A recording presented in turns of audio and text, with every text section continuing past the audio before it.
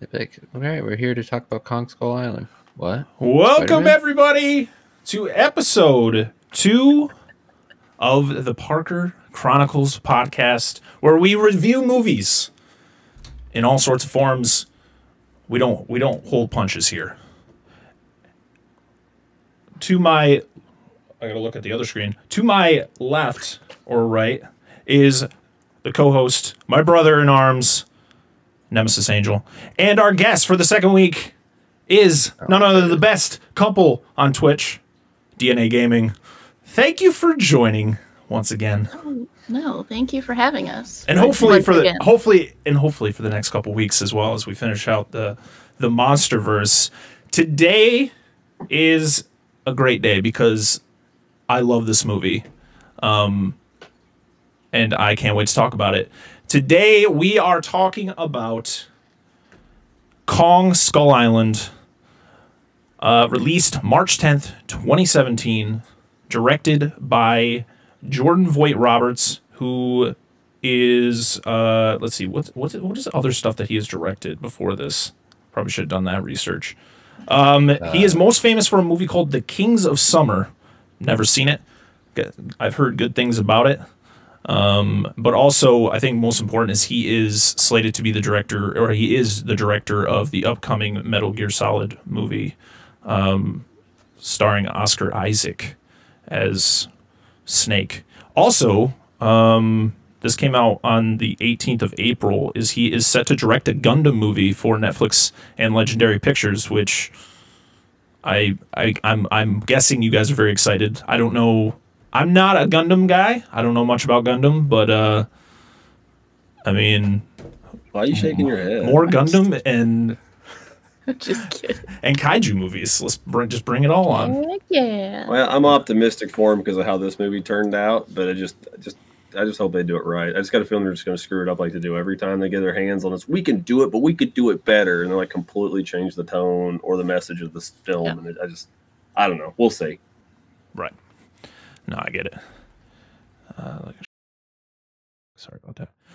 So what are your thoughts on this movie? Let's start with our guests. You have thoughts? You should say words. I do have thoughts. I liked it a lot. Like, the whole... I don't want to give away too much. Let's just say certain... It's good for you. No. Listen. We're reviewing this. Listen, there's full spoilers. You can talk about whatever you want right now, and we're still going to talk about them later. So just say what you want to say. Oh, the first time you really see Kong with the helicopters, I get chills every single time. And you know, Tom Hiddleston is, he's a gorgeous man. We know. Yes, we know. He is. It's the best interpretation of Kong since 1967. King Kong Escapes. Oh, okay. I'll die on that hill. All It's right. good. And honestly, after going back and rewatching this, it's my order has slightly changed. I think this is the best MonsterVerse film. It is, in my opinion. Even though I've seen Godzilla vs. Kong twice, I think this is the best one. And I'll put that back on top. I agree wholeheartedly. This is fantastic. Before Godzilla vs. Kong, this was definitely my number one. All right, Nemesis, hit me. We already talked about it today, but the internet needs to know now. I don't even know where to start with this one. I don't know. I like we talked about today. It even with just the start, like with them crash landing, it was just. I thought it was very well put together with how they started it to how it progresses into the entire story. It's almost like, I don't know, like when we talked about Godzilla last week, I just think how they started this movie was way bit more put together than Godzilla was. And that, like she said, the entrance, even after the plane crash, that first initial entrance is even cool when they're fighting with their little samurai sword and he puts his hands up. It's just gives me the chill. It's pretty cool. The opening of this movie is fantastic. I love it. I love the whole fight in the beginning between Marlowe and Gunpei Akari. I probably just butchered that name. but the Japanese pilot. Which I got some trivia. I got IMDb pulled up, of course, so I got some trivia about the movie. So, fun fact is that the actor who played young Marlowe in the beginning of the movie is the same actor who plays his son at the end. Is it? I had no idea. Yes, I looked on IMDb and it showed the actor. I can't recall the actor's name, but it said young Marlowe and then whatever his son's name was. Will Britton. Okay. And I think it said Marlowe's son because he didn't have a name. But yeah, that's really cool. And also Brie Larson doubles as one of the natives on Skull Island. She greets the survivors with a spear. So she actually played, like, she's in the same scene with herself, with... I love when they do that, and they don't say anything. Like, you'll never know unless, somebody is really looking for like a fine tooth comb. Like, oh my God, is that Brie Larson? Like, it's crazy. I thought you were going to, they were going to say in the movie, like, hi, I'm Brie Larson. Me too. Yeah. Nice to meet you. Okay. My thoughts real quick. I'm not going to say anything in detail, but I love this movie. I really love King Kong as a franchise. Even like the Jessica Lange one back with Jeff Bridges, like it wasn't great, but it was still an enjoyable movie. But I love the original 1932 film. I really do. I've seen it many times, weirdly enough. And I really loved Peter Jackson's remake of that film. I think he did a fantastic job. Andy Serkis, being amazing as always, doing the motion capture for that. But another fun trivia on this movie is the actor who plays, how is it? It's not Conrad. Who did we talk with? Chapman. It's Chapman. The actor who plays Chapman does the motion capture for Kong as well. Really? In this film. He also did the motion capture for Koba in Rise and what was the second one? Dawn of the Planet of the Apes. I had no idea. That's pretty cool. He does a lot of motion capture, but I knowing that before. Oh, of course, somebody redeems hydrant and you have a water bottle on me.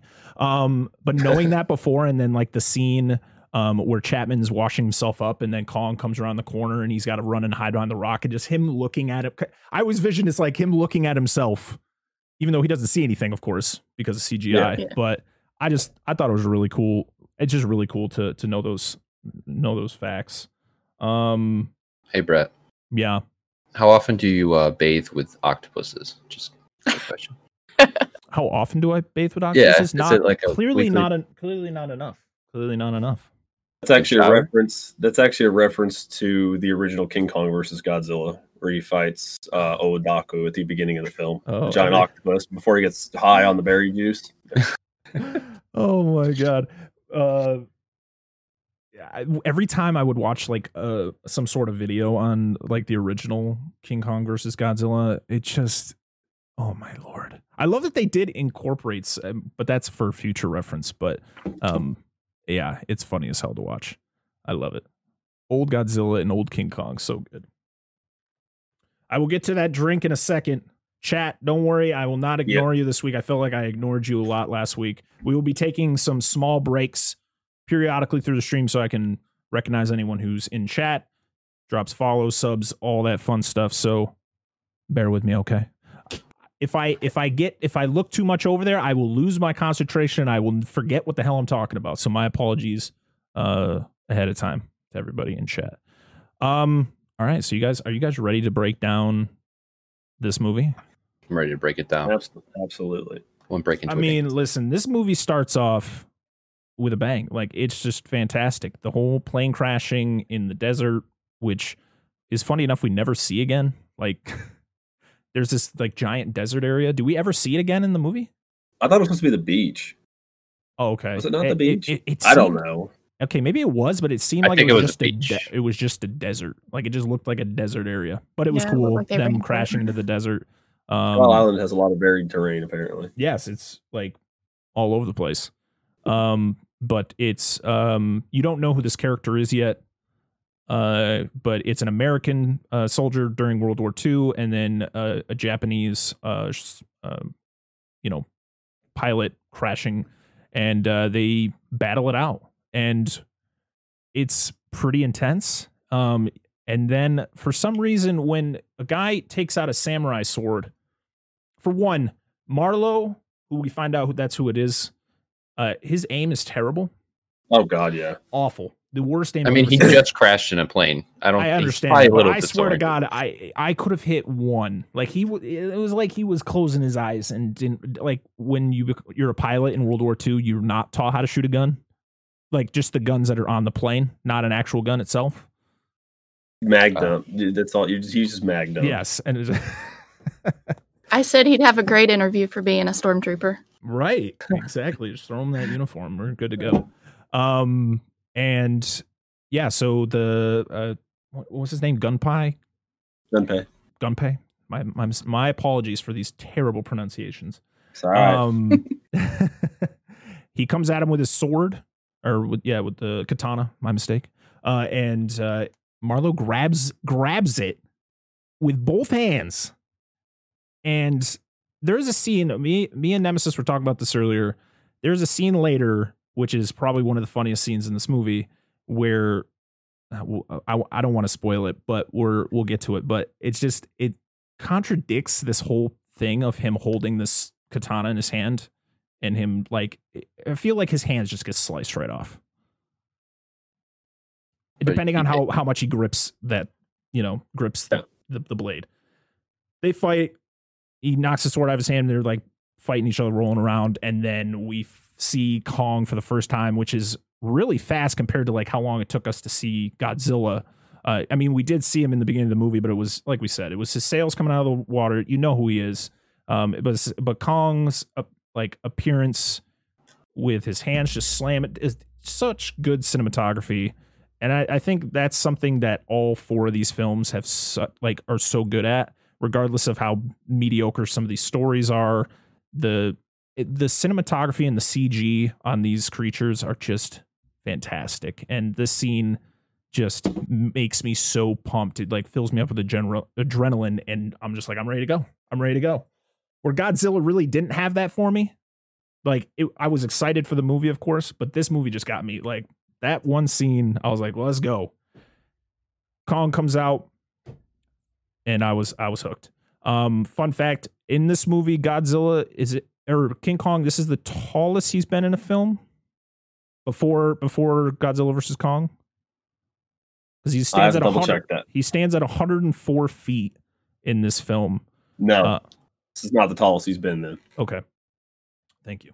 But yeah, in this film, he stands at 104 feet, which they make him seem so much bigger compared to what you'll see later. Like, I feel like they made him bigger in the next time we see him, but you can't really. It's like you're kind of looking at it as like he kind of seemed bigger in Kong Skull Island, even though he's like triple the size now.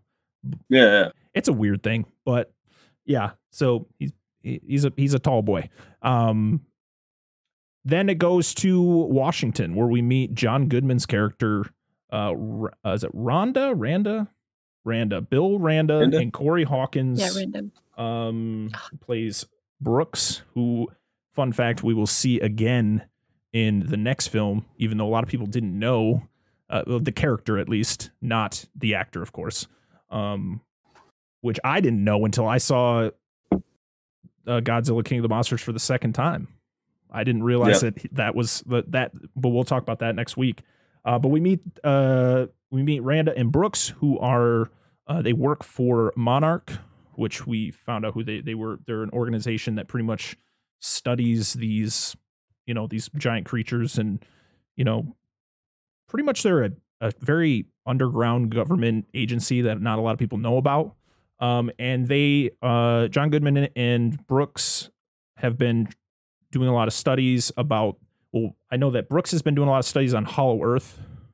This is where we first find out about Hollow Earth, about how under the earth there is another world, pretty much, and there's these tunnels that a lot of these creatures travel. How they can travel between places so fast, and they need to go talk to a senator, right? Yes, to get like funding to go to this island that they found, that is has never had people go to, pretty much. Yeah. And pretty much the government's like, yeah, you guys are crazy. You guys are lunatics. Like, Yeah. I need, like, no way. And then he, of course, persuades them. And then at the end, after literally having to, like, pull on, like, the smallest thread to get him to go, then he's like, hey, can I get some military escort? It's like, yeah. One more What? favor. Yeah, One more favor. I mean, I feel like the thing that really persuaded him was, like, I don't think it was working at first until he brought up that in a couple of days, I think the Russians were going to get that same image that they got of the island. Yeah. And he was like, we need to find out what's on this island before they get this image and they do the same thing. And he was like, you know what you said is, right. I don't want to admit this, but it could make sense. Got to beat the Ruskies. Yep. And so after that, we turn to, now we're in Vietnam, where we meet all of the many characters of this movie. This is one gripe I have with this movie, is there's so many characters that we all have to try to. Good. Yeah, but there's some where you're like, I just feel like you got. I mean, I'm okay with having a handful of characters because you can try to like attach yourself and care more about them. I feel like there's just way too many, where you could have had maybe like a few soldiers that survived, not 10. Plus, you have John Goodman's character, Randa. You have Brooks. You have my least favorite character. You have the scientists, and yes, we will talk very much about. I've never hated someone I like so much in my life. So we meet Samuel L. Jackson's character, who is probably my least favorite character that Samuel L. Jackson has ever portrayed.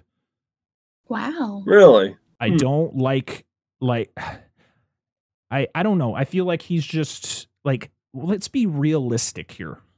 I understand this guy has been at war for a long time and, you know, he's messed up. He literally, war is all he knows.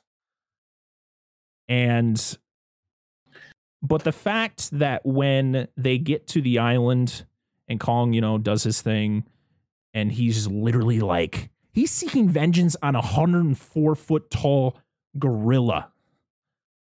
Like, I understand, like, people can lose their minds, but like, I think there's no chance. Like, what am I gonna do? Like, I don't know. I'm not a big fan of his character in this movie. I don't hate it. But I think his intentions, like, after everything happens, is kind of ridiculous. But these movies are all kind of ridiculous in their own ways. But yeah, we meet his character Packard, and we meet Jack Chapman, who is pretty much just wants to get home to his family. Yeah. And then we meet all the other soldiers, which there's just so many. Yeah, let's go down the list of 38. Yeah. There's only like what of the soldiers? There's only what? There's Mills, Cole, Slivko, and Relays, and then there's there's only like there's only a handful of them. It just seems I don't know. Well, there were so many until they start crashing and like half of them. Yeah, but when you watch the movie, you can kind of tell by just how they interact which ones are going to be the significant ones for the rest of the film. Right. There's only like what? 5 of them, maybe. I want to just point out, I am being super picky about this. I love this movie. I just want to remind everybody this. I love this movie. I don't hate these characters. There's a lot of them though, and I'm trying to like care about them each in their own way. But there's some times where like a character would die, and I'd be like, okay, I was actually quite okay with this. Like all those soldiers, they definitely blend together. Like I feel like they did a good job picking people that personalities kind of like I think the two blend. The two characters definitely that I was not a huge fan of are the two scientists that survive. Yeah.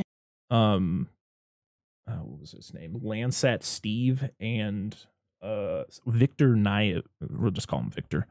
And yeah, those guys I think brought that whole core group down, because like the soldiers do blend, and they all have a good rapport with each other, and I thought they all had a good chemistry.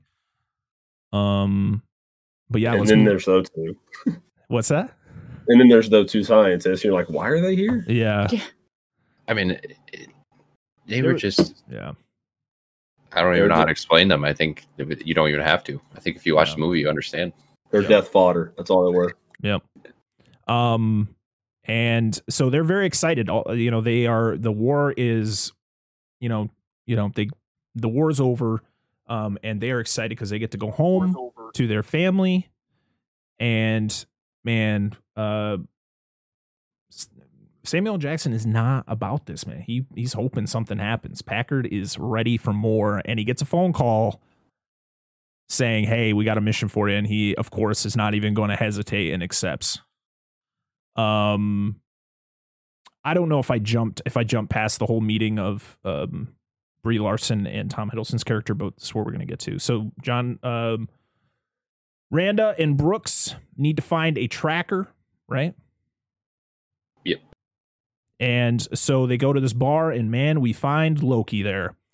But he's clean. He's got a nice short haircut, and he's beating people up with pool cues. I was like, okay, I guess we had to have something to show this guy's a badass. And to be honest, if you walk into a room, you see Tom Hiddleston, automatically I know he's a badass. I don't need him to be beating people up with pool cues.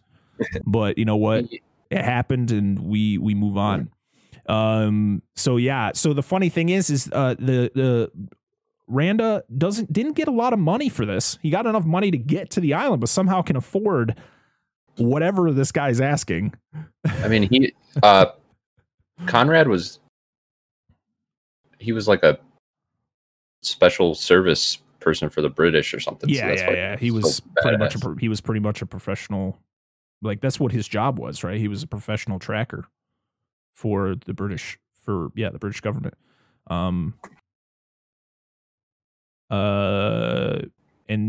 then we meet Brie Larson's character, Weaver, who is a photographer, a war photographer, pretty much a war photographer who is trying to make the Americans look bad. Was that her whole thing? Yeah, that was the big thing at the time. You know, the whole anti-Vietnam War thing, and that was her shtick. Right. One of my favorite lines in that movie was when she gets to the boat and he's like, "Oh, Mason's a woman." And she's like, "The last time I checked." This is that part there. I mean, I understand. So this is the 70s, early 70s. This is right after the Vietnam War. So, you know, a lot of these movies that are period pieces, sort of, you know, this has got a very, you know, it's a foggy period piece because it's not based in reality, but, you know, women having these type of jobs was kind of like a shock to most people. So the line, like, I just, that one, when he says that line, I automatically was like, I'm going to hate this character the entire movie. This is a character who's going to, if he perishes, I'm not even going to care. Like, I'm not even going to react. So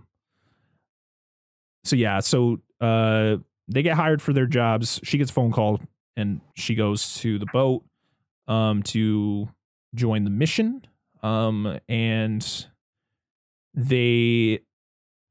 this the part where they just go on the boat? Like, when they get there, do they just go on, or was there like meetings between people beforehand? Yeah, they talk a little bit about what the plan is when they get there. They have the whole meeting where they got one half of the room is the Landsat, the other one's the military, and then introduce everybody what the plan is on the island by using the seismic charges and stuff. And as Slifko is like, "Hey guys, we're scientists now," which I love it. And then the guy can't stand is just like, "You guys aren't scientists." And I'm like, did you have to say it? You're an adult. That's like a childish, idiotic thing to say. Like, who cares, dude? This dude has just been fighting in a really ridiculous war, and he's just excited. Okay, leave him alone. God, this guy. I don't even remember. Does he even die? I don't even remember. I know the other one does, but Jesus, this freaking dude. A lot of them do. Yeah, a lot of people. We meet John Ortiz's character, Victor. He's the one who does the talks about, you know, everything they're going to be using. They're going to be using the seismic charge. Brooks talking about that too, about kind of the Hollow Earth theory-ish, in a way. And Chapman talks about, you know, the military things that they're going to do once they get to the island. And is this where, do they find out about the storm in this presentation too? About how there's a storm around the island, Okay. Yeah, they discuss it. Yeah. Yeah. So so there's a storm around the island, and they got to find some way to get in there, and that's what they got the military escort for. And this is crazy. They yeah. There's a scene where Conrad and Brie Larson's character Mason, they meet up. He's like down in where they're storing the seismic charges. Yeah, she's looking and at him. She asks him, like, do you think this is why they're really going there? Right. I forget exactly what he says, but he's pretty much like, no, I don't think that. Yeah. And so now they are on the boat and they are heading towards the edge of the storm, and we get a cool, I mean, I guess some people say cool, some people will be like, this is kind of weird, is the montage of like everything, like everybody having a good time on the boat and her taking pictures of everybody and having a good time. And I guess it's one of those things you kind of just add.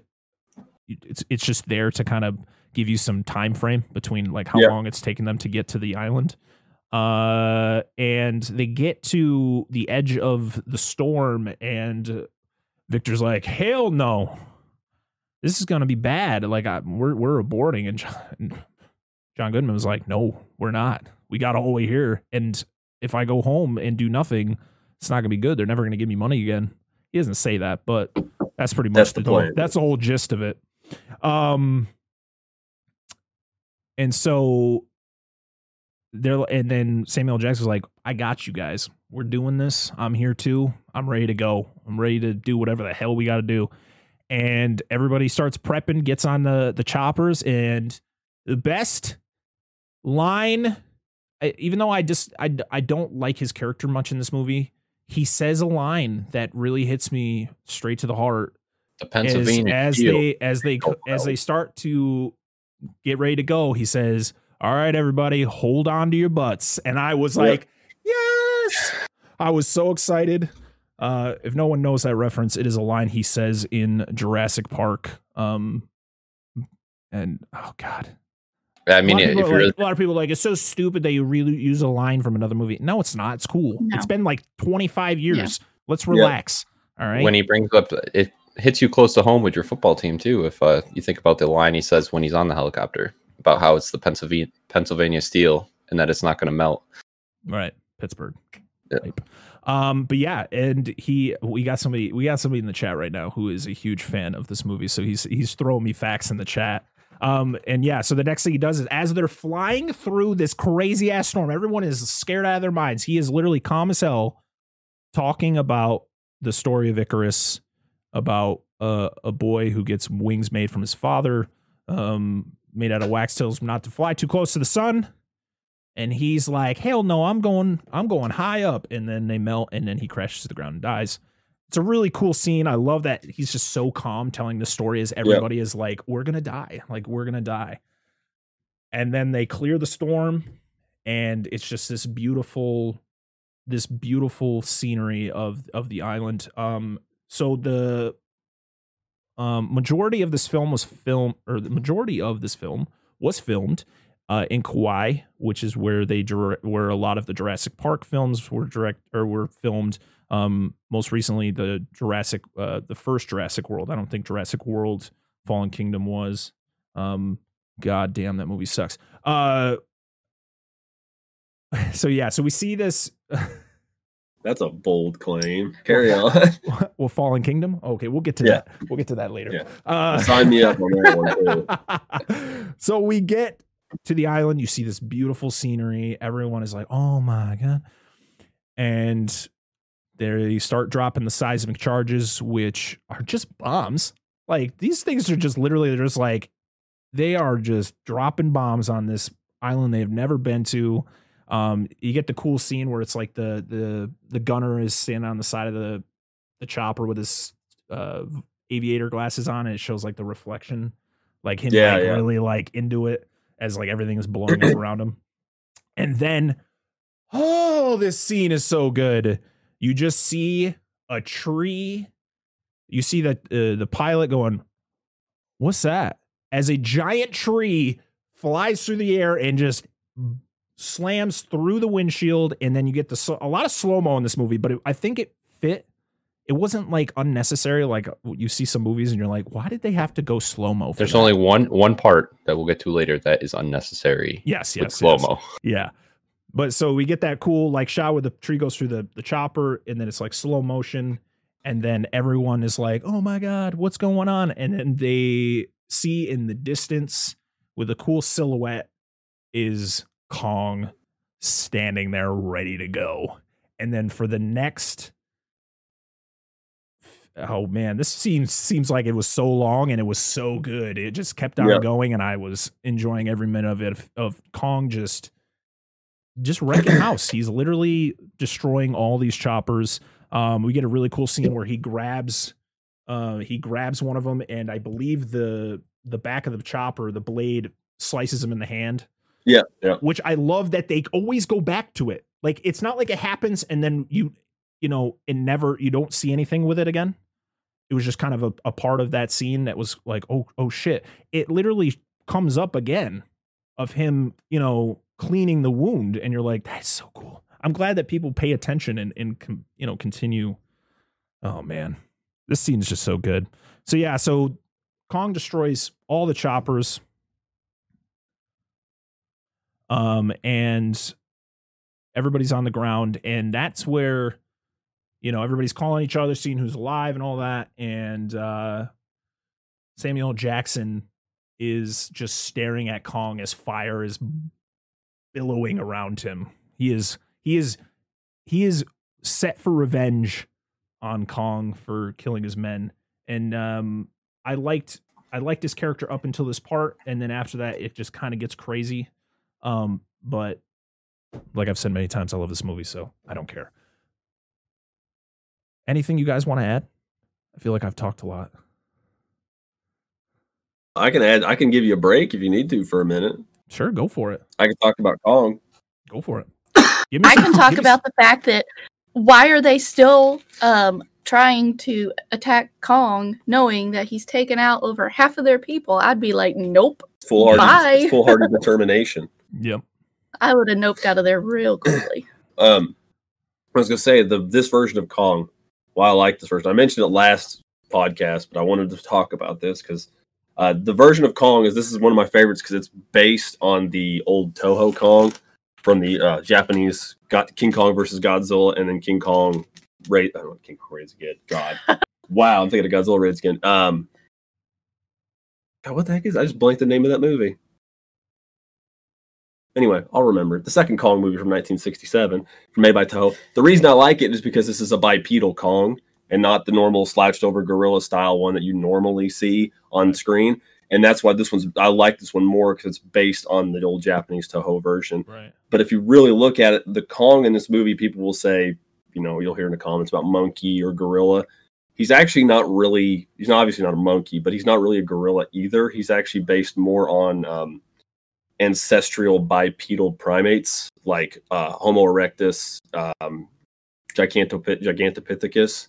So while they do slouch over occasionally and they can run in like a quadrupedal manner, naturally they stand up more often than slouch. Yeah, that's what I noticed about. I mean, that I like about Kong in this film is that he's very human-like. Like he doesn't do a lot of ape-related things other than like there's scenes where he's like swinging from the hills, like he would grab onto the mountains and then. But like there's like in the scene with the helicopters, he's like legit looks like a sprinter, like he's huffing it. And I, we'll talk about it in a couple weeks in more detail, but like was there a reason they changed him to more of a gorilla-like? Like he was more gorilla-like in Godzilla vs. Kong, I feel. I noticed when he moved, sometimes he did do the whole slouching thing. And I don't know if it was a particular reason why they did that. I really don't. He's older? I don't know. Maybe they wanted to try to, whoever the director was or whoever was ahead of the development of that project. It's like, we'll make him do these things because it seems that these film franchises tends to forget what happens sometimes in previous iterations of their movies, like the Monsterverse, something they'll blatantly state, they'll contradict in the next films. Anyway, I think that, and it was, yes, Angela mentioned it, and some in the chat. I don't know why I blanked the name. It's King Kong Escapes. That's the movie I'm thinking. I forgot the title. Umbreon coming in clutch. Thank you, buddy. Yeah, thank you. Like, I knew it was there, so it tipped my tongue. I just couldn't remember it. But anyway, I don't know why, because I like this version. I like him more brown than black. You know, just like he was essentially the Toho Kong. And I just thought that was great. Compared to like what you see in the original King Kong, or I'm going to reference more of the Peter Jackson one since it's more recent and it's kind of you see like Peter Jackson's Kong is just a massive gorilla. Like he looks exactly like a silverback gorilla. He does like most of his actions are all gorilla like, the way he, you know, would run around and beat his chest, which this one does as well. I mean, he still has he still beats his chest and roars, but he's more just like a human who can't speak. Who's pretty much just like, get the hell off my freaking, like he's Clint Eastwood of Skull Island. All right, he's get off my lawn. What are you doing, bro? Definitely the scenes where like they pan in on his eyes. Like when I see those scenes, it's almost like I'm looking at it like it's a human in there looking to, right. Like he knows what you're doing. He knows, like the way they portray him is like he knows what you're doing. He knows, like he's definitely not dumb. And I like that they did that, because the good old Jack Black one, which was good, but it's definitely like it was a big oversized gorilla, just a very angry gorilla. Yeah, I love this. This Kong is definitely my favorite. I just love everything that, you know, he's territorial, but like, you know, it could be just like I said, it could be just like a guy who's like, somebody's in there in his backyard and he's got to get rid of him. You know, he's the protector of this island. He's like, what the hell? They did. Yeah, I also feel like, but he also is like, he doesn't know what these things are. So like the scene where he grabs the helicopter and the blade cuts him, he's like, what the hell? Like he's not used to something like that. The thing is like I feel like there was no, like his intentions were to never kill any of those people at all. He just didn't want them to wake up the skull crawlers, and that was I think the bombs going off was him trying to tell these humans to shut up because you're going to wake them up, and then I think it's a mix. I think it would be a mix of the two. He's protecting his home, but he's also like, what the hell are you doing? Because of course, like the humans don't know about these, about the. Well, the reason I say that is because there's already humans on the island that he's, you know, essentially protected. So he knows what a human is. It's not like it was his first time ever meeting a human. But he also hasn't seen one fly in this weird contraption. Well, no, but so yeah, so everybody's on the ground. I believe Brooks. I'm trying to think of the groups. Most of the military guys, except for Slivko, are with Samuel L. Jackson, right? And Slivko is with Tom Hiddleston, Brie Larson, and is John Goodman there too? I'm trying to think of the groups. Yeah. John Goodman with Samuel L. Jackson's character and all them. Oh, right. He's with him too. And so yeah, and then Chapman is all by himself. Poor Chapman. Which the whole start of, you know, Packard's mission is we gotta go get Chapman. Where Weaver and Conrad are like, we gotta get to the other side of the island and alert someone to come get us. And yeah, and then so the coolest scene is, I love I'm trying to think of his name, Cole, played by Shea Wiggum, who is an amazing actor. But he is the one who literally, he's like, they crash and then he's just sitting at the wreckage eating a can of beans. And, and Mills is like, what are you doing? I love Cole. I just love the camaraderie that those two characters have. And then we get to sit down where Samuel L. Jackson's like, what the hell are we doing here? Sits down with Randa and is like, what is going on? And then Randa breaks it down. Yeah. And then Randa pretty much tells him everything, that he was on a ship that was destroyed by a creature who they pretty much said was a torpedo. It was blown up by a torpedo, but it wasn't. And I'm guessing that they were hinting, like, was it Godzilla who ultimately destroys the ship? I'm assuming so. That's what I'm thinking their point. Yeah. So he tells him everything about what Monarch does and all that, and talking about kind of the whole theory that they figured out. And then Samuel Jackson, just all in his head, he is literally thinking about, how am I going to destroy Kong? Like, he killed my brothers. I got to take revenge.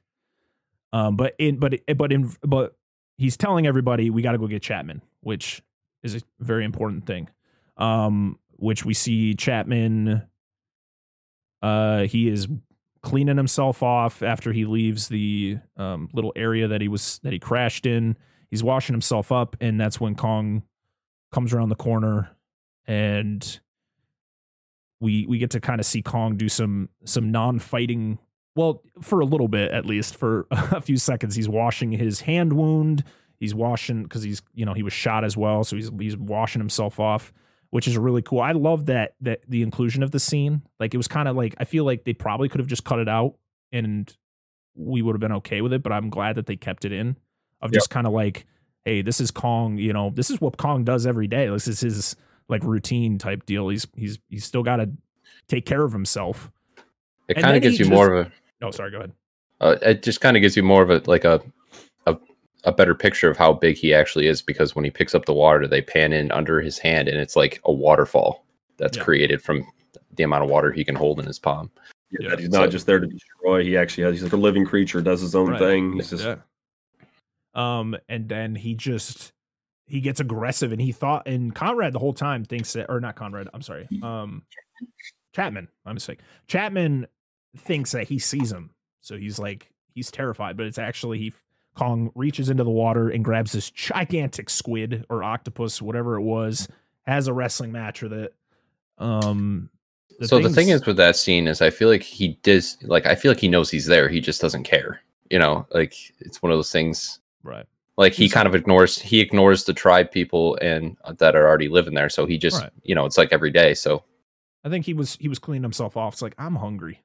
And he looked down and was like, oh, all right, cool. Thanks for being here. And yeah, he has some sushi. I love it. It's nasty, but it's great. I love it. I love this whole thing. Every scene with Kong is just fantastic, in my opinion. I don't think there's one scene that Kong's in where you're like, I don't think that they needed this scene. It's the same thing with Godzilla. Like, if every scene with Godzilla in the last film was great. I loved it. There just wasn't enough. Yeah. I think the problem with these films is if they had a better story, if there was like a stronger story, I think not having Godzilla in the film as much is a good thing, or Kong. But like, I feel the story in this is stronger than in Godzilla. But still, yeah, like, just give us a little bit more. I'm not saying we need him the entire film, because then it's just kind of too much. Where you're just kind of like, all right, it's just a monster movie. No really context of what's happening. He's just there. Where you have to have some sort of human story behind it. The difference too between Godzilla and Kong is if you really break it down, is that Kong he's on an island, so there's not much to go. Where Godzilla has the entire ocean. So if you want to go from story to story, it's a lot. Seeing Godzilla is going to be a lot more rare than seeing Kong, because if you go to this island, you're eventually going to see him. He's stuck on this island, where Godzilla has the entire ocean, which we know what 3% of the entire ocean, whatever it is, something crazy. It's just a lot more rare. See, I think so. Back to what I was talking about with the trying to balance out a human story and having trying to figure out what's too much of Kong or Godzilla or whatever creature we're talking about.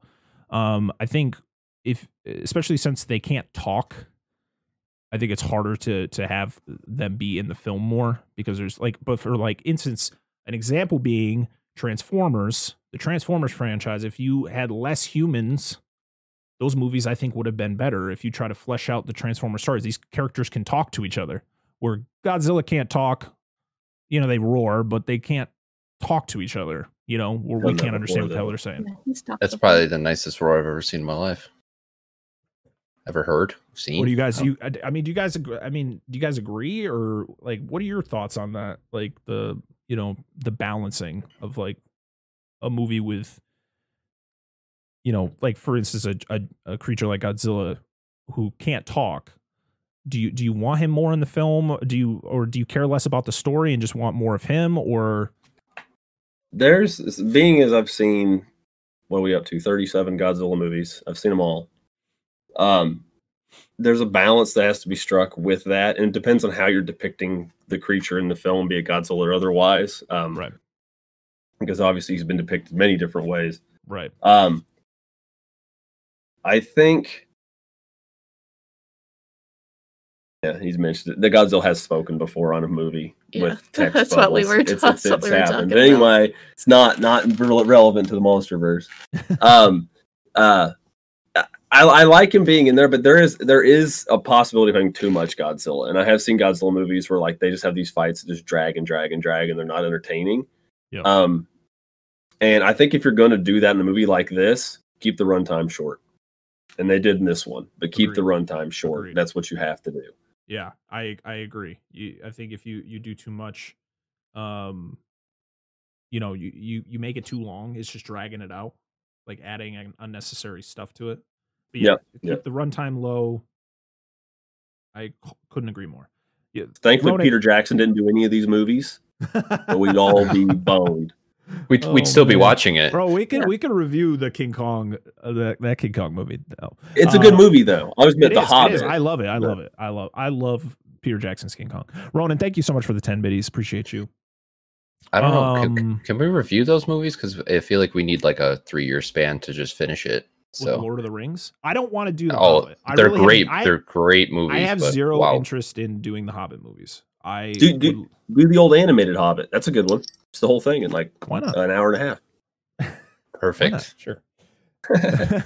There's so many. We were literally talking today, like, hey, we should do this. Hey, we should do this. We got, oh my Lord, we got like the next year and a half planned out. We're gonna be like 58, and we're still gonna be. There's enough movies. There is. There's so many. The thing is like they keep coming out with more, but we keep going back to the like ones that have already happened because we wanted to. So we're never gonna.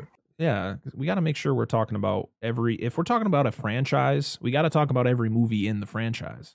Like when it comes to like for instance, this is the MonsterVerse, so it's 4 films. I'm not like if I was like, let's do every Godzilla movie, we got a show for the next few years. Yep, you do. You're pretty almost over a year. Yeah, exactly. So how many did you say? 37. 37. Yeah. Whew. Holy crap. That's a lot. What about movies? He's right, because if you ever did the Jaws franchise, you still have to do Jaws: The Revenge. Oh, 100%. If I do, okay, listen, 100% chat. Everybody listening, Jaws will be done on this podcast, and we'll be talking about Jaws 2, Jaws 3D, and Jaws: The Revenge. And boy, oh boy, I cannot wait. So it's not even Jaws: The Revenge I'm excited for. I'm excited to rewatch Jaws 3D, one of possibly the worst films ever made. Like people give a lot of shit to Jaws: The Revenge, which is a terrible movie in itself, but Jaws 3D, which is what it's called, chat, because it was a 3D movie from 1983. It's garbage. It's hot garbage. Just remember to reach in and pull the pin out of the grenade. Oh my god! I can't wait though. I cannot wait to tear those movies apart. It's going to be fantastic. How drunk do I have to be to get through this film? Because I don't know if I can. We might have to be drunk to watch it plus do this podcast. What I'm saying is, you don't have to work early the next day. Oh, even if I have to, you gotta have some sort of. You ain't catching me doing this sober because I'll be falling asleep in about 3 minutes. Oh my god! How was the movie? It's great. Right, yeah, well, that's an insight into the future of this podcast. But we are going to continue talking about Kong Skull Island right now. So what did we just talk about? Oh, we talked about the scene where Kong fights with the squid or octopus. Yep. You can't really tell what it is. Is it an octopus? It's supposed to be an octopus. Okay, I figured more octopus-like. And yeah, he eats it, which is delicious. Sushi good. Octopus spaghetti. Can you? I'm trying to think. What happens right after this? I literally isn't that where they stump? Isn't that where the group with It's the one with Brie Larson. Don't they find the tribe? Yeah, they find the tribe. Yes, they find the Iwis, the Iwi tribe, which is the locals of Skull Island. They live behind this giant, fence gate, freaking. It's like Attack on Titan sort of wall that they built around their village. And they don't talk. And we then meet Marlowe, who we find out is the American soldier from the beginning of the movie, played by John C. Reilly. What a casting. He brightens this film up with all of his quirkiness. Like a lot of people, I don't know, some people probably didn't like that he was in this, but a lot of people need to remember John C. Reilly was a very serious actor and did a lot of serious roles before Step Brothers kind of put him as a comedic actor. Actually, today we me and Nemesis just watched Gangs of New York, and he's in that. Like, he's a fantastic. Wasn't he in What's Eating Gilbert Grape? Probably. He's been in a lot of films. He's a very good actor. But I love that it's a mix of like him being serious and him also being funny, because he's a guy who's been living on this island for the last 28 years of his life. Yep. And so he comes out, he introduces himself and tells everybody what's going on, and they walk into this really cool like room that has a bunch of stones that are painted, and when you see him at a certain angle, it shows a picture, and that's when he starts talking about Kong and how Kong is the protector pretty much of Skull Island. And they ask like what's with the fence, and is it to keep Kong out, and that's what he says, right? To keep Kong. Yeah. It's not to keep Kong out. It's to keep them. It's to not let them in, right? Yeah. The other thing. Yeah.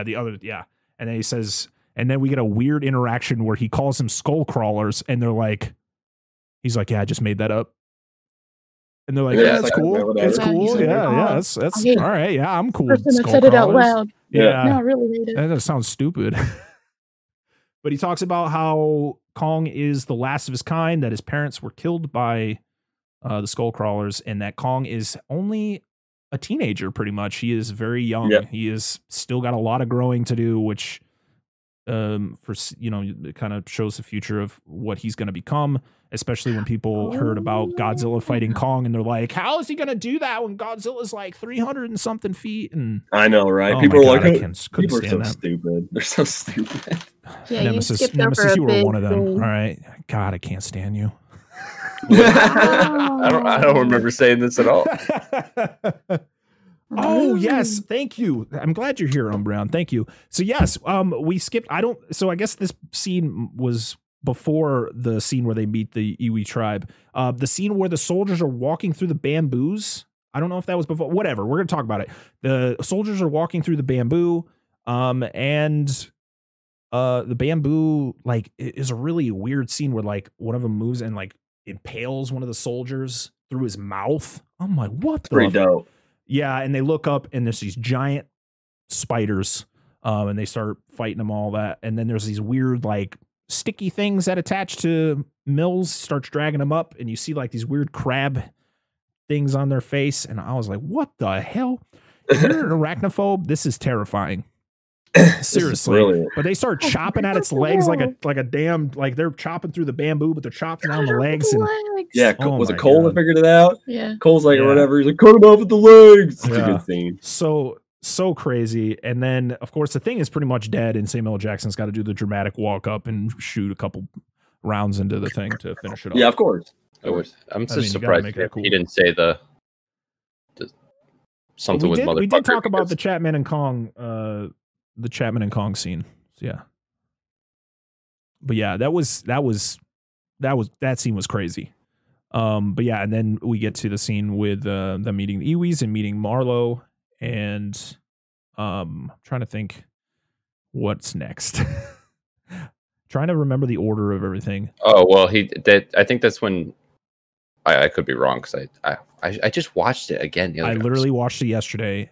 Isn't that when so good? He shows him that he has that boat, but he can't get it to work. Right. Oh, he talks about his buddy there, or the guy that he fights in the beginning of the movie. Oh yeah, he grabs the sword. that he died from, and he dies from the skull crawler. Correct? That was what he was talking about. A skull crawler killed him. Yeah. That was in Kong. Now, does he say how long he was on the island for? Like, was this immediate? Like, did they actually become friends? Like, I don't think they make it clear. Well, they mentioned that they became friends because when he says right before they leave, they get ready to go on the boat, and he says, they promised they wouldn't leave each other behind, him and Gunpei. Right. So you could tell they had some bond there, like for a while. It doesn't specify when he died, but they were probably there for a while. Yeah. So yeah, and then he shows him the boat that is made out of both of their planes. Like a crash bomber or something. Yeah, that they salvage parts or something like that. Yeah. It's really cool, and pretty much they're float. And pretty much Slivko is giving him a bunch of shit about like, how are we we're really gonna like do this? Like, we're gonna float on this thing. It was Slivko is funny.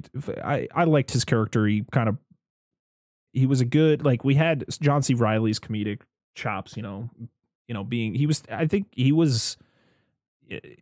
comedic prowess in this film. I liked it, trying to be serious, but also like, this guy is just crazy because he's been here for so long, living with people who don't speak to each other. And Slivko, I liked him too. I think, being able to portray like that really young, I'm guessing like he's portraying like a 19-year-old kid. I like their conversation about baseball. Yes, he's talking about the Cubs. How he's a Cubs fan, and he's like, who are you? Are you a Tiger fan? He's like, and then Slivko's like, who do you think would win between a tiger and a cub? And he's like, a tiger, of course. A cub is a baby bear. I was like, yes, so good. Oh my god, yeah. And then he mentions, of course, that he's been there for 28 years. He's been there since the 1942, I believe it was. Yeah, he gives an exact. It's like 28 years. X amount of months, weeks. Like, he's got down to the T how long he's been there. Yep. I feel like that makes it more depressing.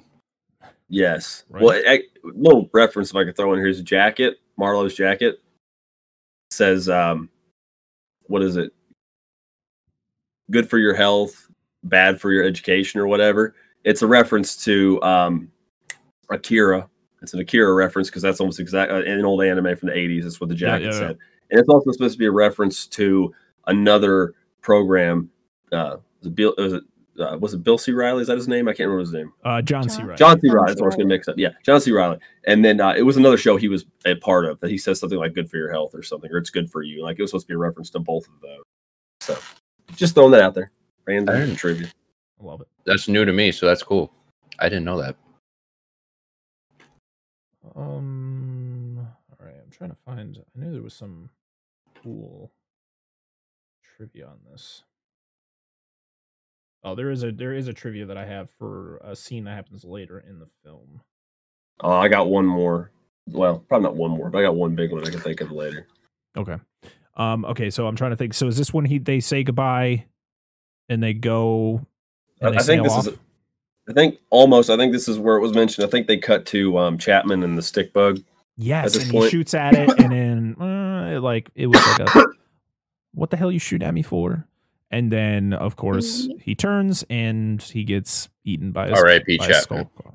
Yeah, and before Marlowe's talking about the skull crawlers, and he's talking about how Kong is a protector, of course, and that he has to protect them from the skull crawlers. And what he's fighting right now is they're babies, pretty much. They're young skull crawlers. You don't want to wake the big one because he doesn't even know if Kong could be able to handle them, pretty much, because that one killed his parents, and that's why he's the only one left of his species. And then while he's talking about this, Kong is fighting. Or Kong walks up on one of those like giant water buffaloes that we see a couple times in this movie, and he it's one of the skull crawlers, and he's fighting two of them at once while Marlowe's talking about the whole skull crawler thing, and I thought that was really cool. And before they go on the boat, I know that like they're talking with Marlowe, like the whole group, and then Weaver walks away because she hears something, and she walks outside of the fence, and she sees one of the buffaloes has a helicopter on top of it, and for some reason she thinks she's Superman. And she gets under the helicopter, try to pick it up. She was getting ready for her Captain Marvel role. Right. Yeah, she had to get some workout in. Preparation. But yeah, she's like, attempting to move it to help it out, and Kong comes out, and the helicopter lifts up and it's Kong and he's holding it. The only thing that annoys me about that scene is how do you not know 104-foot gorillas walking up to you? You're trying to, She was so concentrated on putting all her strength behind trying to lift the tail end of that helicopter. So hard her hearing just goes. He's light on his feet, man. Yeah, he's been on this island for a very long time. He's just tiptoeing. Yep. Listen, there's a lot of crazy things that change or happen in these films that you're gonna watch certain things coming up in the future and you're going, what, he can do that? So yeah, I'm not so surprised on that, but he picks up the helicopter, he holds it in his hand, he's looking down at her, and this is when you get the feeling, this is when I feel a lot of people watch this scene, and this is when you know that Kong is not just here to destroy things. Like we were talking about before, he's there to protect the island. He doesn't see her as a threat, which kind of is a cool way of it's kind of an homage to the original King Kong, and of course the most of the King Kongs where they have the female, he grows an attachment to a female character, which you don't really get that in this scene per take, because it's more of like he just recognizes she's not a threat, and so he just walks away. He sees that she's trying to help, and he's it goes back to that he knows she just came out of this village that he's essentially protected. So I feel like he's looking at her as one of the villagers, which he's been protecting for I don't know how many years. So obviously he's not like, he already knows she's not a threat. So he's it's cool. She doesn't know that, but it's a cool scene. I would definitely poop myself if that happened. A little bit. Every bowel in my body would let loose. Very true. Very true. So this is, and then it cuts. Is this where it cuts to the soldiers walking through the swamp, and then they run into the creepy birds? Yeah, I think so. Yeah, he shoots the one, and just a bunch of them come out and just fly overhead, and damn, these things are creepy as hell. They look like a really messed up looking pterodactyl. Like, they're just terrifying. These things are crazy, and they bleed different colors. They have like saw noses. They're creepy. It was a really cool scene, especially when you just see like the one, and then he shoots it thinking it's just one, and then a flock of them just come out of nowhere and just fly overhead. I was waiting for them to come out and then like attack them, but they just end up flying overhead, which I was like, okay, I like that. Pre-beta Rodan. I guess. He put the lol at the end, so just to know he was kidding. I know. I'm just no fights in the chat here. No, I'm just kidding. It's fine. It's all good. No, it's all good. So yeah, and then this is where Marlowe says farewell to the tribe, right? And they fix the boat, of course. They get it all ready to go, and then he says his goodbyes, and hey, if you're ever in Chicago, look me up. Yeah, exactly. Yeah, look me up. Oh man, which is it's knowing what the future is of these films. It's sad because the last time you actually see knowing what comes of this tribe, it's kind of touching now when it watching it again, knowing what happens. Yeah. But yeah, so they're sailing they're going down this river, heading towards their evacuation site or evac site. And they're having a good conversation about, they're just having a conversation, like they're listening to music and Marlowe's not into it. He's like, what is this? Because it's like, the typical Vietnam War soundtrack, from every Vietnam War movie. This is the music I swear there is, if any director is like, hey, we want to make a movie set in Vietnam War times, they're like, all right, well, you have to put these songs in there. It's not, you can't do it. If you don't put this music in there, you can't make this film. I feel like that is what studios do. Because I swear every song that's in this movie, well, most of the songs that are in this movie, CCR, every single Vietnam War movie, every single one. Almost, it's like CCR signed a contract with somebody that said, hey, if you make a Vietnam War movie, our music has to be in it. I don't even know how many people are still alive from CCR, but good for them. Say. They're still making a shit ton of money. Yeah, there you go. Somebody is. Yeah. Which CCR is great. Just put that point there too. Oh man. I'm trying to like pinpoint like exactly what happens after these things, because a lot of these scenes blend together. They get the one of the scenes coming up is where he sees Kong's bloody handprint on the wall, and he's like, we made him bleed or whatever. Yep. Samuel L. Jackson's character. Yeah, and then so this is kind of like where he's starting to make it known that they're not just going to find Chapman, that they plan to find Chapman, and then they're going to try to kill Kong. And everybody in his group is like they're following orders, of course, because he's the alpha there. He's got the the authority. So none of them want to do this. None of them are for this. They are like even Cole, who is kind of the whack job of the group. Like he is just. I mean, clearly this guy doesn't have a lot of. It kind of shows that he doesn't have a lot of emotions. Like he kind of bundles, like he kind of holds it all in.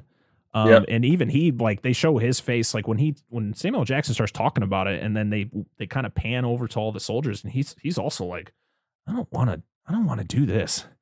But this is where you see his character, Samuel Jackson's character, just kind of spiral out of control. Isn't this where I can't remember which soldier, but one of the soldiers tells the story to John Goodman, because he's like, that thing's, makes a remark about how that thing's not going to do any damage, and he's like, well, yeah, but I got this gun from like a farmer or something. Oh, that was Cole. That was Cole. Yeah, Cole tells the story about why he uses an AK-47. Yeah, and he also meant the M16. Yeah.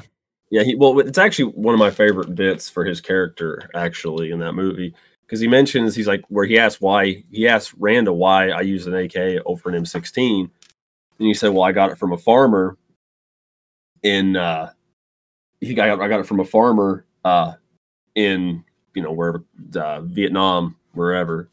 And then he said, before we showed up, this farmer didn't even know what a gun was. And he said, what I'm saying is, sometimes you don't know they're your enemy. What was it? Sometimes you don't know you have an enemy until you go looking for him.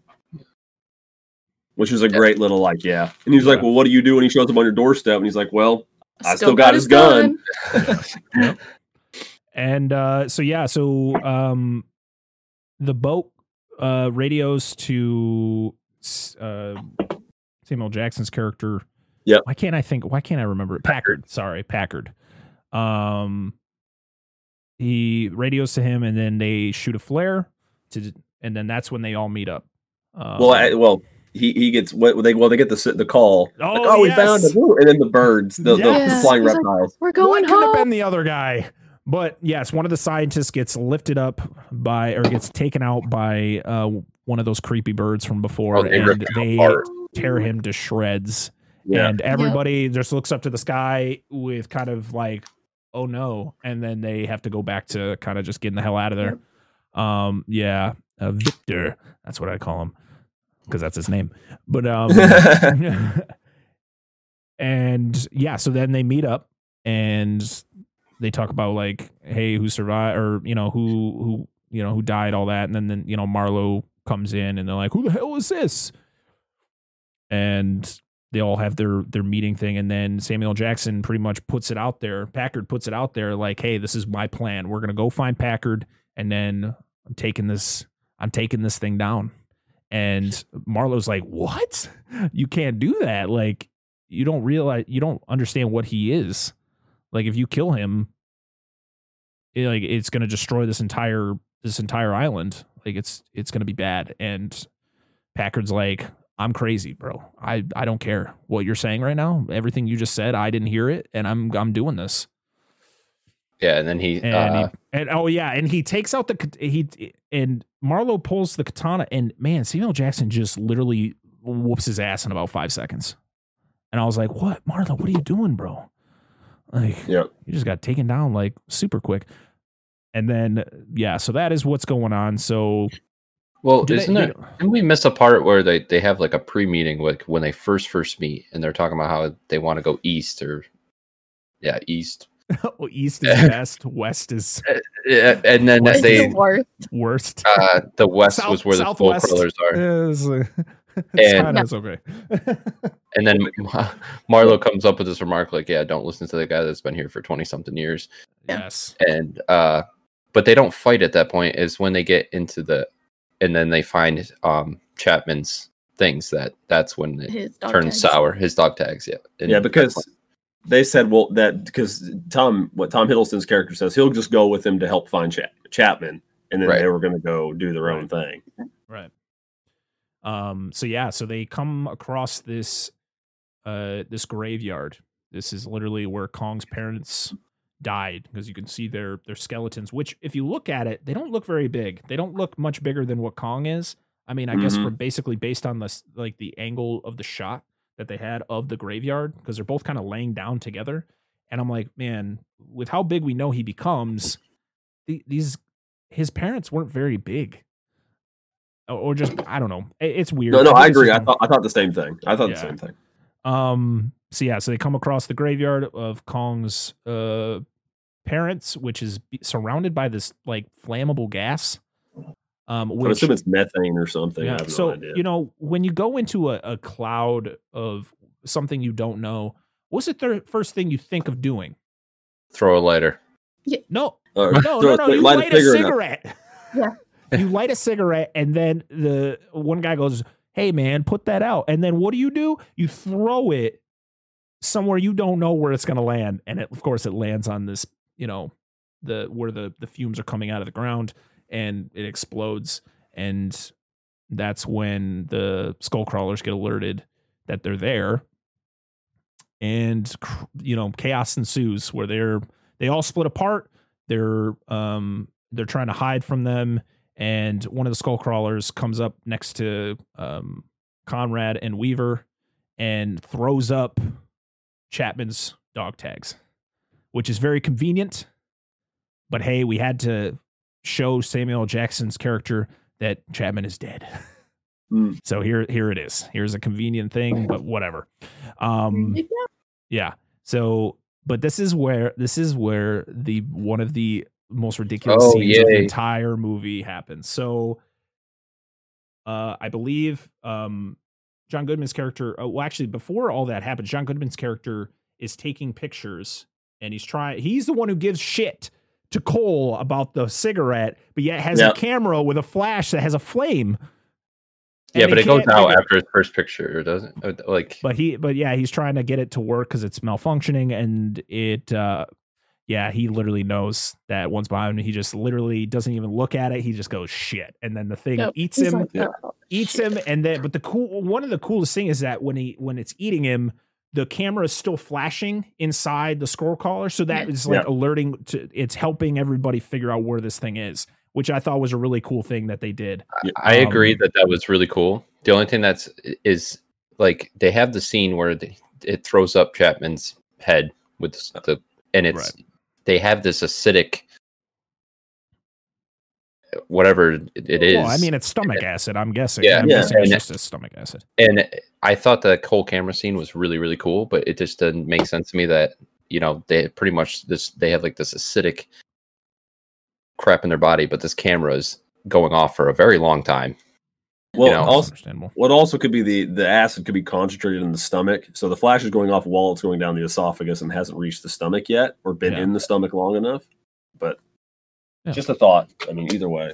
It's a cool fact. Cool. It's a cool scene. Yeah. It's kind of gives the rest of the group help on where the hell this thing is, so they can attack it. But then we get the infamous scene where Marlo starts fighting the birds, because there's birds there too, right? Oh no, he slices at one of them and then throws the katana over to Tom Hiddleston, who then throws on a gas mask, and in slow motion with the green gas surrounding him just starts slowly slicing these. What was the birds? The birds were there too. That's what he was doing. He was slicing these birds in half. What? I'm sorry. This was dumb. Well, initially the gas went off because what's the younger soldier's name? He got punted pretty much. Yeah. Oh yeah, because he had that nerve gas or whatever toxic gas he had with those grenades. But that scene when the gas, they're like, "Watch out for the gas," and then he like, ironically, has a mask lined up right in his path, gets a sword, and I don't know. It just like I felt like I was watching a different movie during that scene. Just slow mo through this gas, these ones slicing and dicing. I don't know. I think that was probably like if they were gonna leave any scene out of this movie, I would have picked that one. Yeah, that could have been left out. I agree. Yeah. I agree.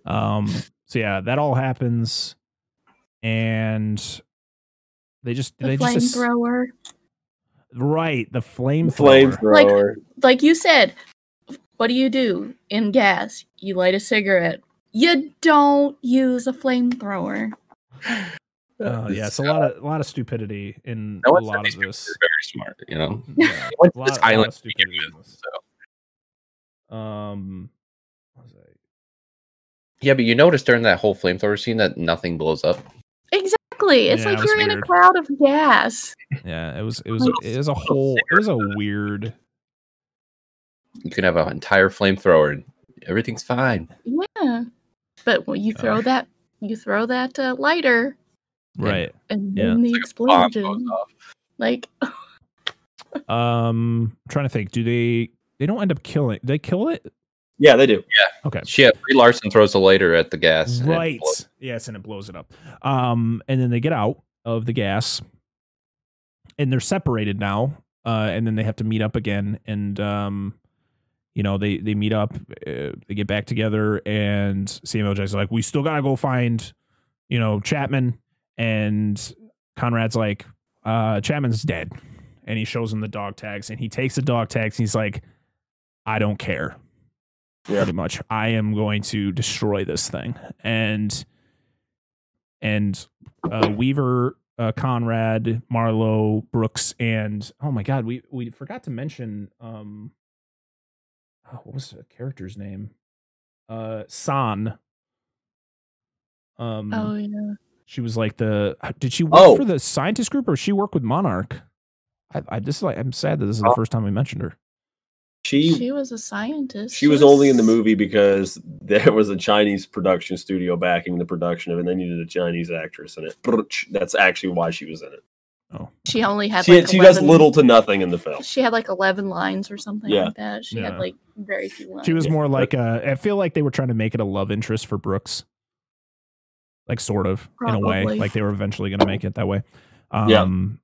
Yeah, so they all go their separate ways because they're like, Chapman, clearly we found Chapman, he's dead. We're going to the evac site. You guys do whatever the hell you want to do. And Packard's like, all right. And all the soldiers are like, okay, I guess we're going with you, even though we don't want to. And they they go away, and they're hiking through, Weaver and Conrad and the group are going through, and they hear Kong in the distance. And they're like, oh, Kong's in trouble. So they're like, all right, you guys stay here or keep going to the evac site, and we'll meet you guys back. And they both run off. And this was one of the trivia things I want to talk about. Marlowe, Brooks, and San are sitting there talking, and you hear birds chirping in the distance. And Marlowe goes, it sounds like a bird, but it's a fucking ant. And the funny thing is it was an improv by John C. Reilly. It wasn't in the script. It was something he just randomly said. Yeah. Like they told him what was going to happen, and he just came up with that line, and they're like, that's genius. I mean, with what we've seen on this island, it makes sense, right? Like it's something. I mean, you had a giant bamboo spider, so I mean, right. a giant ant that sounds like a bird sounds good. So it was. I mean, just imagine that. It's terrifying. But what a great line. I actually thought that was a reference to the 1953 or 54 film Them, Giant Ant movie, and they kind of sound like birds.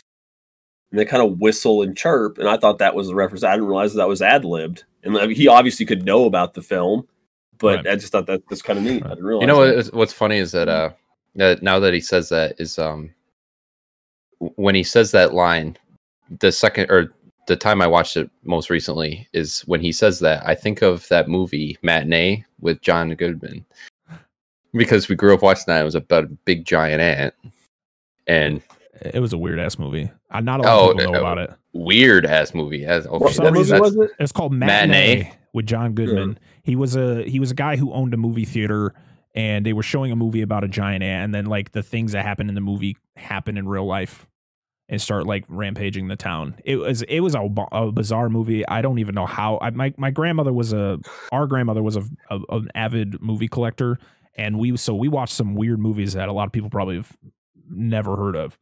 I know that's weird. Yeah. But so the whole trivia about that whole scene was this entire scene was an outtake in which John C. Reilly was trying to get the cast and crew to laugh by throwing out the most bizarre, outlandish, imaginary monster he could come up with. Director Jordan Voight Roberts decided that it fit in with Skull Island's bizarre ecology and kept it. In a later interview, Voight Roberts said he wanted to include the giant ant in a scene but couldn't due to budget constraints. Yeah, if you get a chance when this gets over, go Google like a scene from them and just listen to the sound they make. It literally is giant ants that sound like birds. Wow, so like entirely ad-libbed, but like he's spot on. That's good movie too, by the way. I think I've heard of it. It's an old one, right? 54. Oh yeah. Okay. Watched it on our movie night. We haven't done them yet. No. Not them. No. So Umbrand, let's talk about. So they Packard and his group are going to find the ammo stash, which then they will try to set up traps and pretty much trying to kill Kong. But Weaver and Conrad, they go up to this cliff, which looks eerily similar to the cliff that you see Kong in the beginning of the film with Marlo and. It does actually. Now you mention it, and and it was cool because like he comes out of the mist, and he's just kind of looking at him, and she kind of interacts with him, which I thought was touching. It's always got to be. It's like it reminds me of the scene in in the Lost World Jurassic Park where Julianne Moore's character is taking pictures of the Stegosauruses, and she's got to touch the baby, and Jeff Goldblum's in the back. He's like, yep. She's always got to touch. He's like, you don't have to touch. And that's all I thought about was what she like every time I see a movie where they reach out to touch, whatever creature it is. Cause there's even a scene in the next film that is the same thing. Yeah. But yeah, there's always that touching moment. We didn't get that in Godzilla though. I thought we were going to get that with, stone face kid there. I can't remember his name cause I don't care. But I thought that was going to happen there, but we didn't get that, so that just made the movie even worse. But yeah, so we get a cool, touching moment where it's kind of like we need to protect Kong. Like this is like we have to stand up to Packard, and we have to stop this from happening because it's going to destroy everything, and we're all going to die. Like we're literally, if we kill Kong, we're all going to die. It's not even going to matter. You could say it was for honoring your fallen comrades or whatever, but it's not. It's just stupidity. No. Yep. So they have to go intercept Packard, and they do. And then Marlo and Brooks and San are also show up later too, as they pretty much, everybody's got their guns pulled on everyone. And then all the other soldiers start slowly pointing their guns. Everyone is pointing their guns at Packard. Pretty much it's like, dude, this is just messed up. Oh, wait, we missed Cole's death. We didn't talk about Cole's death. No, we haven't even been there yet. Not yet. No, see, everybody pulls their guns on after the military group does the Battle of Kong. Oh, okay. I thought I missed that scene. Because there's a whole scene where they're pouring. I literally just watched this movie. I apologize. So did we. Okay. Blending everything together. They're pouring the napalm into the lake, and all that happened. Yeah, before that. Yeah. Okay. I wasn't 100% sure because I'm like thinking about it. I was like, we got to talk about it. But yeah, so they awesome. Yeah, so he set, they're pouring napalm into this pond, and he's pretty much trying to find some way to kill Kong, and he knows how big he is. He knows that it's not going to be him just shooting at him. He's got to try to find some way to pretty much bring him to his knees. And Kong sees him, starts charging. He sets off the napalm. It engulfs the entire lake in flames as Kong's in there, literally fur burning, which I thought was really cool. Like that's the thing. They did a great job with the CGI in these films. Like the fact that you see the fur like actually burning, and like after he gets out and he extinguishes himself or he falls to the ground, and then all the flame, like just seeing the charred mess that he is now. And Packard goes into a big giant spiel about how humans are number one, which we aren't. We're terrible. We're all awful. Yes, we are. And we are the kings. We are everything. This is where Steve dies. Yeah. Landsat Steve. Yeah, he gets stepped on. Yes. This was the one where this is where Samuel Jackson's like, what was it? Do you want to go out there and do something, or do you want to sit on the porch? I was what is this? And the guy's like, I want to get off the porch. And I'm like, oh my God. I would have stayed on the porch personally. It's such a piece of shit. And then, he dies. See, he was so unimportant, Umbreon, that I didn't need to talk about it. He sucks. I like the actor. I've seen some things with him and he's a good actor. I just don't like his character in this film. Listen, when I bash actors, when I bash characters, I'm bashing the character. I'm not bashing the actor. Yeah. Well, no, because I love Samuel Jackson, but Aaron Taylor Johnson is not a terrible actor. He just wasn't good in Godzilla. I just want people to know that. He should have been in this movie. 100%. They'll be like, it makes no sense, but here it is. Oh my God. I'm sorry, Aaron Taylor Johnson. I'll be your friend. You were so harsh towards him last week, bro. That poor guy was. Yeah, he doesn't give a shit. He's making a lot of money. He's married to a famous director. He's set. He can't hear you over the sound of his bank account. It's all right. Yeah, exactly. the coins, he's jumping in there like Scrooge McDuck. He doesn't give a shit. Oh my God. I hope you're kidding, O'Brien, because it's not true at all. Okay, so what were we talking? Oh, we're talking about so Steve dies. Clearly, it wasn't that important. Yeah, it's just trash. And that's when the monster, the beast, the big one.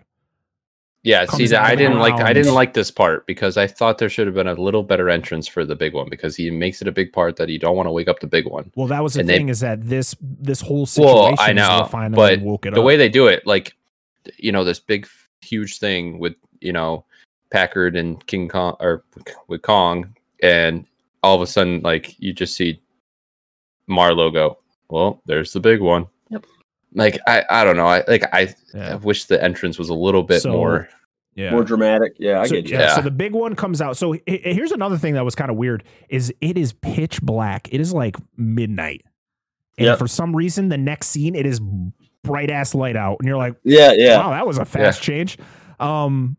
But so the big one comes out, everyone runs except for Packard, who then proceeds to walk up to Kong to try to kill him, which just makes me, I was like, why?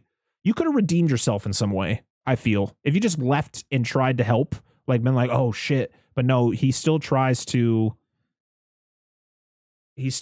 go up and he tries to kill Kong, and Kong just literally smashes his fist on him, and that's the end of Packard. That was my favorite part.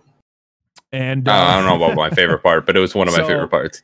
Yeah, so Kong is kind of recovering, and now it is daytime, and everyone's running or trying to get away to the boat. And Cole decides it's over. Like, I'm going to sacrifice myself, and he takes out 2 grenades. And he puts them up, and he's hoping that it eats him, so it would blow it up. But unfortunately, the Skullcrawler is smarter than Cole and smokes him with his tail, and he blows up at a cliff. And I liked Cole, and the way he dies is just so sad because he was trying to sacrifice himself to help everyone, and he just gets Babe Ruthed out of there. Like he's just smoked. Home run. Even the good characters, man, they don't all get honorable death. Yeah, I agree on Brown. He was it was one of those things where a lot of these guys probably thought they were going to die, so he just wanted to at least try to prolong the outcome. Unfortunately, it was not. It was not what he wanted. So and this was the big one, right? Yeah, that was chasing them. Yeah, and Kong then fights the big one. He recovers, gets up, he starts fighting it, and then he gets thrown into a bunch of shipwrecks and gets all tangled up in the chains. Yep. And this scene right here, I'm a huge God of War fan, and this scene really throws some God of War Jordan Vogt Roberts is a huge video game fan, and he incorporates a lot of video game-esque things into his movies. Of course, he's doing the Metal Gear Solid movie, which is based on a very popular video game franchise. And so I have not read any trivia that this was a reference to God of War, but I just immediately was like, this has to be some sort of, maybe not God of War. I know there's other video games that have that sort of combat, but boy, I was like, hell yeah, I need to play God of War again. Blades of Chaos, man. Oh, so good. As you can see, they're hanging up back there.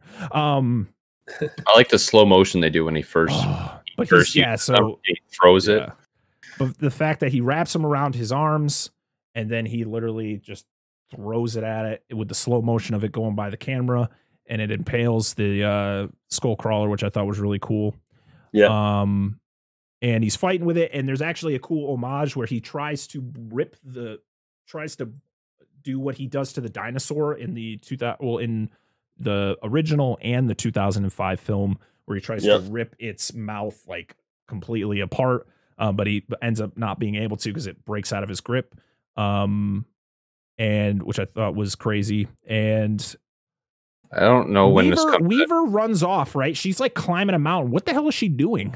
She goes up there to shoot it in the face with the flare gun. She shoots in the eye. She shoots in the eye with the flare. Right? Yeah. She shoots the skull crawler in the eye. And the skull crawler then hits the mountain. No, I think Kong throws the skull crawler into the mountain. Oh, right. And then she falls into the water. Yep. And it shows the slow descent of her going down. And then you see Kong's hand go down and scoop her up, which then is crazy because this next part, I'm like, I want to know how the hell he had her in his hand, not squishing her in his hand, and he's literally punching this thing and doing shit with her in it. Like, it was nuts. So he's fighting the skull crawler, the big one, of course, with like both hands as he has Weaver clutched in one of his fists, and also. And then the skull crawler, knowing that she's in his hand, bites onto his hand to try to eat her, but also try to attack him at the same time. And that's when he proceeds to shove the more of his arm down the skull crawler's throat and rips out everything. We should bring up the fact that the tongue are wrapped around his arm. Right. The skull crawler has his tongue. And it was like pulling him in. Like he got his hand out, and then the tongue wrapped around, pulled it back in. So that's when he thought, I just want to know how he shoved his hand down its throat with her in it, opened his hand without her falling out of it, proceeded to grab then all of the insides of this thing and then pull it out. This man is very talented.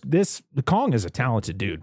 You should bring up the fact that the only reason that Kong had time to save Weaver was because the boat was shooting them. Right, it was shooting. Yeah, it was shooting at it. Yeah, okay. Which was really cool. But but this whole thing with him having with Kong having her in his hand while he's fighting is definitely a throwback to the original Kong and Kong 2005, where there's a couple fight scenes actually where he's holding on to what's her name? The character in that's the actress. Fay Wray. Well, her character Fay Wray is the actress. The original actress, right? One, yeah. Yeah, but I can't remember what her name is. I don't remember her name either. But yeah, there's a couple scenes where Kong is holding on to her as he's fighting, a giant creature. So it was a cool throwback to those films. He then puts her down. Her and Conrad get back to embrace, get back together. Everybody's happy. But he has to save the camera first before he goes over there. He grabs the camera. Like, what the fuck? Why? Who gives a shit? But then you later find out that they use a lot of that some of these pictures are used in a film we'll talk about in a couple weeks. And Darrow, thank you, Umbreon, appreciate that. But yeah, so yeah, they have to show him grabbing the camera, and then he gets with her and make sure she's okay, and they embrace. I liked the fact that they didn't like have them kiss. Yeah, it really wasn't much like blatant romance. No, there was. Cool. I mean, I feel like they were like friends. They were trying to survive. I mean, that's kind of the ultimate thing is they were just trying to be, they were helping each other to survive. Later. And yeah, I think they get in a relationship off, outside of this movie. If someone writes like writes some sort of fan fiction or something with it, then whatever.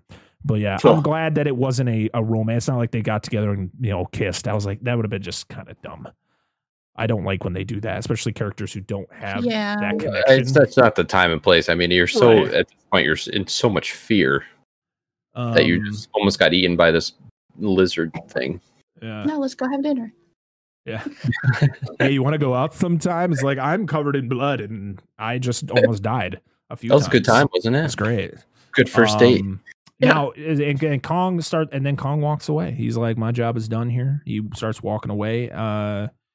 But then you hear the more helicopters coming in, which I love the scene where the helicopters are coming in. You get a nice close up of them coming through the storm. Everybody's happy. And then, it shows them, then it pans back out and Kong is like, are you serious, bro? You're gonna bring more of these things? And he beats his chest, which I love. And I love because the fact that they keep all the detail of all of his burns, everything that he has gone through, and he is just beating his chest and he lets out a roar as it zooms into a reflection of his eye of the helicopters coming in. I just love that shot. It's so good. What made me think when you were talking about the hand thing before, when he's holding her, he is actually holding her in the hand that he hurt. So it brings back that whole thing of his wounds. Yeah, we cut up on the helicopter blade. Yeah, I was going to mention that too. Yeah, okay. Oh, that's a good point. So I love the shot of it, like him doing his thing, and it zooms in on his eye, and it shows the reflection of the more helicopters coming in. And then it goes black, and then we get a touching reunion scene with Marlowe and his family, which I felt was just so unnecessary. It was so dumb, to be honest. I did not like this at all. I just thought it was unnecessary. I liked Marlowe a lot. I liked his character, but like the fact of like, do we really need to see this? I don't know. That was just my opinion. I wasn't a huge fan of this scene. You have no heart. Yeah, that's it. That's 100% it. I just hate good things, I'm also wondering, like, did she get remarried? Like, did she really wait for him for 28 years? Like, if you're really in love with someone, would you wait? If they never found the body? If they never found the body? Oh, that's a good they were really young, weren't they, when he was... Yeah. So. I mean, it was World War II. A lot of these guys that were in the military were right out of high school. But they did like 18, 19 years old. Like, right. So maybe I don't know. Okay, you got me there. It's a lot of times, a lot of these, widows didn't get remarried in that time, especially if he was supposedly dead in the 40s. It's not like nowadays when everybody divorces like 40 times. Right. So yeah, you got a good point, Brandon. Thanks. Whatever. I'm just a heartless person. So we get the whole reunion scene, and then him watching a Cubs game, eating a hot dog with a beer in his hand, which is, I guess that was a cool thing. And then we get the credits, and then we get an after credit scene of Conrad and Weaver in like an interrogation room.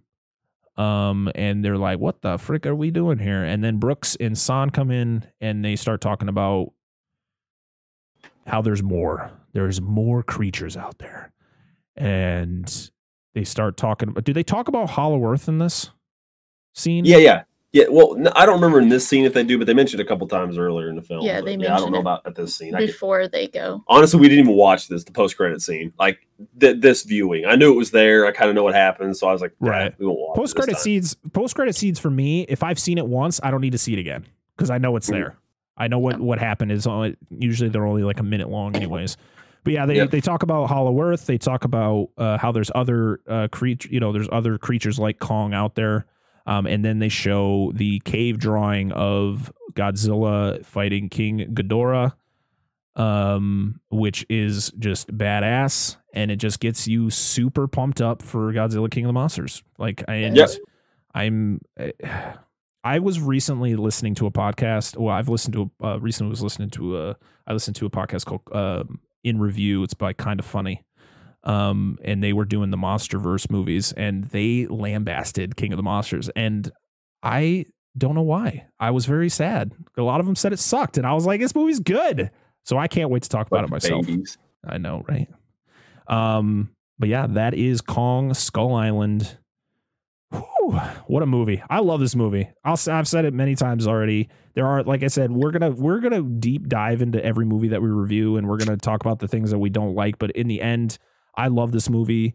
I'm not super picky when it comes to like what I enjoy about a movie, but I feel for the sake of the show, I will nitpick certain things that maybe were just kind of, in reality, kind of dumb. But overall, this movie's definitely one of my favorites of the four, the MonsterVerse movies. So yeah, what did we? Oh yeah, last week we ranked the main characters of the MonsterVerse, and we started with Aaron Taylor Johnson, he's automatically number 4. I don't think he's ever going to be coming out of that spot. But here's the thing: who's the main character of this movie? I would say Tom Hiddleston, like Conrad. I'd only say that because I don't actually know. I don't really have a good defense about that, but that's what I chose. If you go by the 4 main points of the film, or the main points of the film, I would say it's Conrad and Weaver. Was it Packard? That was Samuel Jackson, and then Marlowe, because they're the 4 main actors in the film. You got the guy that crash landed, the mercenary that hired her as the anti-war person, and the warmonger and the other guys are just side characters. I guess you could say Rhonda. You might keep Randa in there too, because he kind of started. He kind of got the ball rolling. Okay, so at least those 5. If we take all of these, so we'll take all of these characters right now. We'll count them all as main characters because there's a lot of them. There's a lot of these characters you see a lot. Like, it's not like you see certain characters for like a little bit and then you never see them again. You see these characters, all these characters, for most of the film. It's not like you have it's not like it's Tom Hiddleston and Weaver and that's it. It's whoever's in that group, and they all interact with each other pretty much the entire time. All right, so we said there's 5. So yeah, there's quite a bit. So I'm putting Packard at the bottom. No. We got to rank this as a group compared to Aaron Taylor Johnson, which is automatically number 4.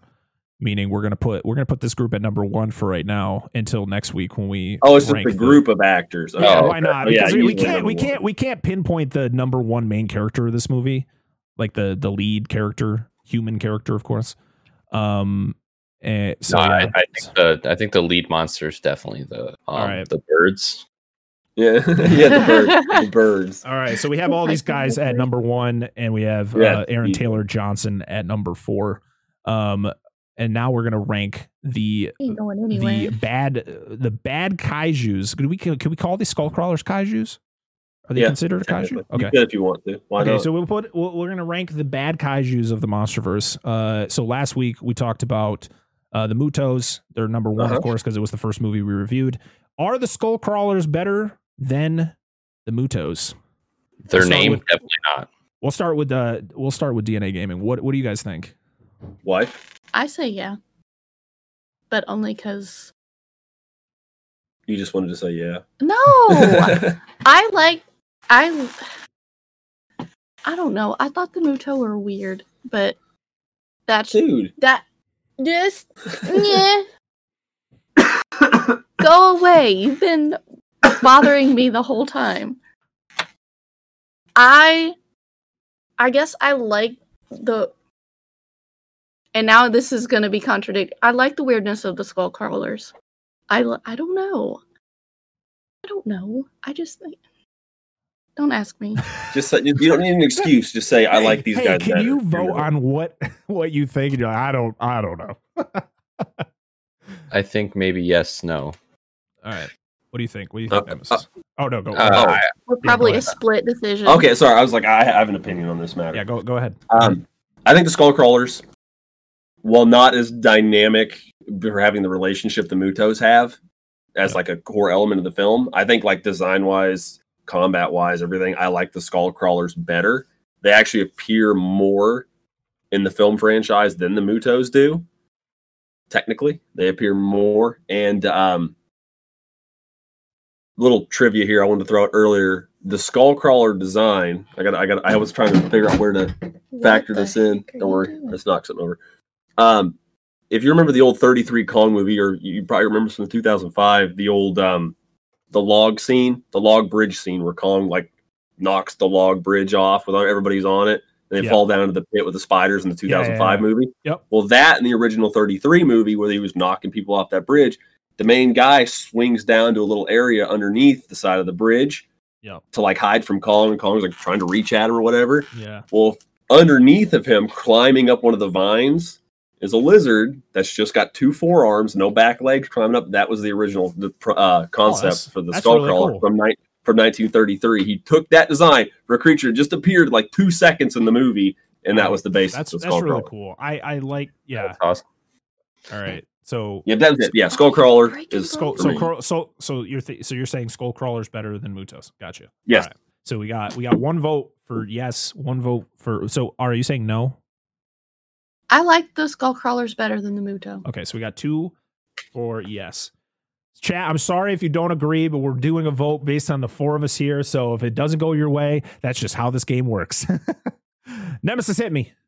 All right, so the only thing I have to say is that the name Muto and Skullcrawler, I like the name is more catchy as Muto, but for the actual creature itself, I think the Skullcrawlers for me is I like it more. Oh boy. I think I like the name Muto, like Skullcrawler. I feel like that it was okay. So you're saying Muto? You're saying Muto? No, I'm saying I like Skullcrawlers more. I just don't like I just don't like the name as much as Muto. This is a toss-up. I think they're kind of even. I think the skull crawlers are really cool. I like the design of them. I love the whole backstory of like what they're doing and like Kong having to protect the island from them. The Mutos, I think, are a lot more menacing because they're bigger and they cause more destruction. And so I'll be the outlier here. I'll say Muto. I'm going to say Muto over Skullcrawlers, but it's going by a very small margin. But it doesn't matter because I'm outbeat 3-1. So right now the list for bad kaiju is at number 1 is Skullcrawlers, number 2 is Mutos. But that could change next week because we got a lot. But we have one that will be the king of the bad kaiju.